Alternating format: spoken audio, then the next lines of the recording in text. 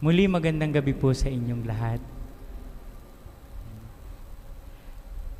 Ako po noong around 2002 ay nagtatapos ng kursong theology sa Holy Spirit Seminary College sa Aberdeen, Hong Kong. At mga ganitong panahon ay kami ay nagpe-prepare sa tinatawag naming comprehensive exam. Itong series of exams na ito ay huling exam ko na kukunin sa aking buhay seminarista. Mantakin yung ako ay nakatagal ng 15 taon sa formation kahit na college na ako pumasok dito. Nagbiro pa nga ako na meron pa bang formation program na ibibigay at kukunin ko pa rin. Ubos na ang formation program. Huli na itong theology. At yung huling exam ko, meron akong professor na kilala siya bilang isang mahigpit na professor.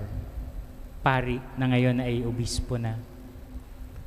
At noong comprehensive na, merong siyang ibinigay na papel sa akin. Sabi niya, this is the question for the exam. Naku, nung tiningnan ko yung exam, ay in Chinese. Chinese characters ang nakasulat. Ay meron akong 2 o 3 characters na hindi ko alam doon sa tanong. Ay yung pa naman ang mahahalagang characters sa tanong. Nako, ako'y parang sinimulang pagpawisan ng tigbi-tigbi. Dahil hindi ko masasagot ang tanong. At hindi lang yon, dahil sa hindi ko masasagot yung tanong, para bang nagkaroon ako ng flashback na 15 years. At ito lang, tanong na ito'y hindi mo pa masasagot. Dumayo ka pa ng Hong Kong para lang bumagsak. At pagkatapos ng 15 minutes, ako'y lumabas ng kwarto. At pagkatapos nun, tapos na ang comprehensive exam, kami ay inanyayahan ng aming Dean of Studies na kumain doon sa tinatawag na Jumbo Floating Restaurant. Naku, nung papunta pa lang kami, kinausap na ako ng aming dean. Sabi niya, hindi ka satisfied sa sagot mo. Sa loob-loob ko man, ay paano masasatisfied? Wala naman ako nasagot. Halos. Yung hindi ko halos malunok, ang sarap pa naman ng pagkain. Hindi ko halos malunok kasi nga, ay sabi ko, ito ba? Pag hindi ako nakapasa dito, tapos ang aking buhay. Hindi ko kami pwedeng i-promote. Hindi ka pwedeng ma-ordain na diakono, hindi ka pwedeng ma-ordain na pare kung hindi mo matatapos ang theology. Pero, habang kumakain, sinabi noong dean na bibigyan ka pa raw ng 2 pagkakataon. Bukas, with the same question. Ako, ginusumot ko na yung papel sa frustration ko, kundi balikan ko. Tapos, tinanong ko sa mga kaklase ko, tiningnan ko sa dictionary, sabi ko, yun pala. At halos buong magdamag akong hindi nakatulog. Pinilit kong sagutin ang mga tanong na iyon. The following day, alam nyo, yung 15 minutes na exam ay inabot ng 1 oras at kalahati. Matapos kong masagot ang tanong, tinanong pa ako ng kung ano-anong tanong. Tapos ay sabi noong aking professor, yung pinaka-proctor, sabi niya, okay, I'm satisfied now with your answer. At ang ibibigay kong grade sa iyo ay hindi pasang-awa, kundi itong grade na bibigay ko ngayon. Naku, para ako nabunutan ng tinik. At alam nyo, baon-baon ko itong kwentong ito. Kahit saan ako magpunta, Maaring mababaw na kwento.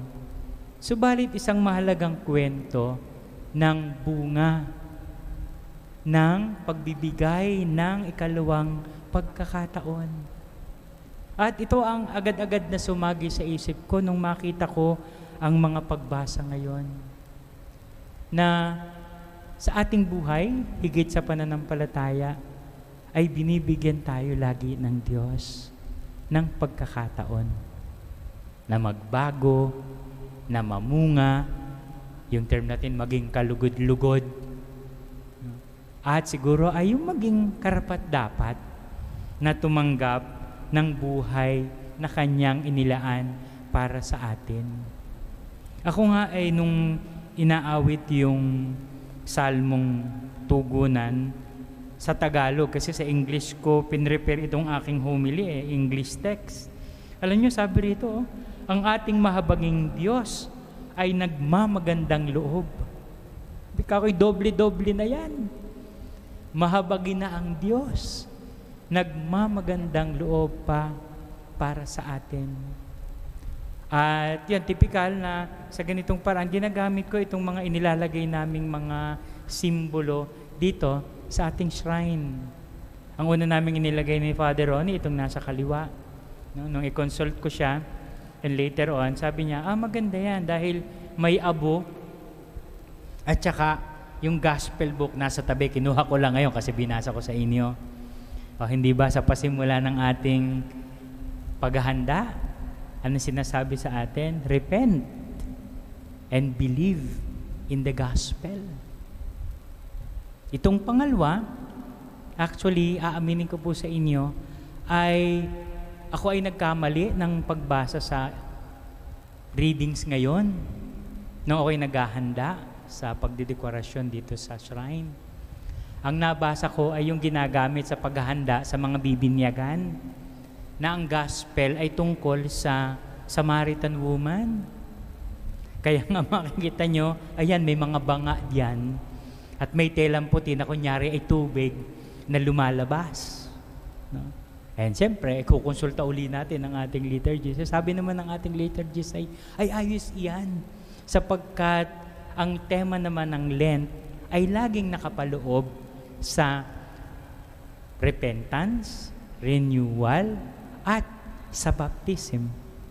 Paghahanda para sa bibinyagan, paghahanda para sa atin sa pagsariwa. Both are symbols of God's love and generosity. Tayo ay pinapayagan ng Diyos na magbalik loob at tayo ay binibigyan ng pagkakataon ng Diyos sa pamagitan ng ating binyag na magkamit ng buhay na walang hanggan. Buhay na tila inalis sa tao nung unang magkasala. Subalit ibinalik sa pamagitan ng ating Panginoong Hesukristo. Kaya nga sa huli ay masasabi nating itong naging tagapag-alaga ng ubasan. Ang ating Panginoong Hesukristo ay nagsusumamo sa Ama. Nabigyan tayo ng pagkakataon. Nabigyan tayo ng bagong buhay. At kung titingnan naman natin sa scriptures, ay punong-puno ng mga taong nagbago, nagbalik loob sa Diyos, binigyan ng pangalawang pagkakataon. Ang mga naisulat ko ritong ilan ay katulad ni Jonah, katulad ni David, katulad ni Solomon, katulad ng babaeng nahuling, nakikiapid, katulad ng isang anak na umalis, na lumayo sa ama, ngunit buong galak, buong pusong kanyang tinanggap. At ngayon, tayo ay mistulang mga puno ng igos. Muling inaalagaan, muling nilalagyan ng pataba, muling binibigyan ng pagkakataon para magbago. At nawa ay ating samantalahin ang pagkakataong ito, ang kabaitan ng Diyos na paulit-ulit na nagbibigay sa atin ng pagkakataon. And of course, the greatest chance na ibinigay sa atin ay nang ipadala ang ating Panginoong Hesukristo, na siyang tagapagligtas natin, na siyang nag-alay ng kanyang sarili para sa ating lahat. Amen.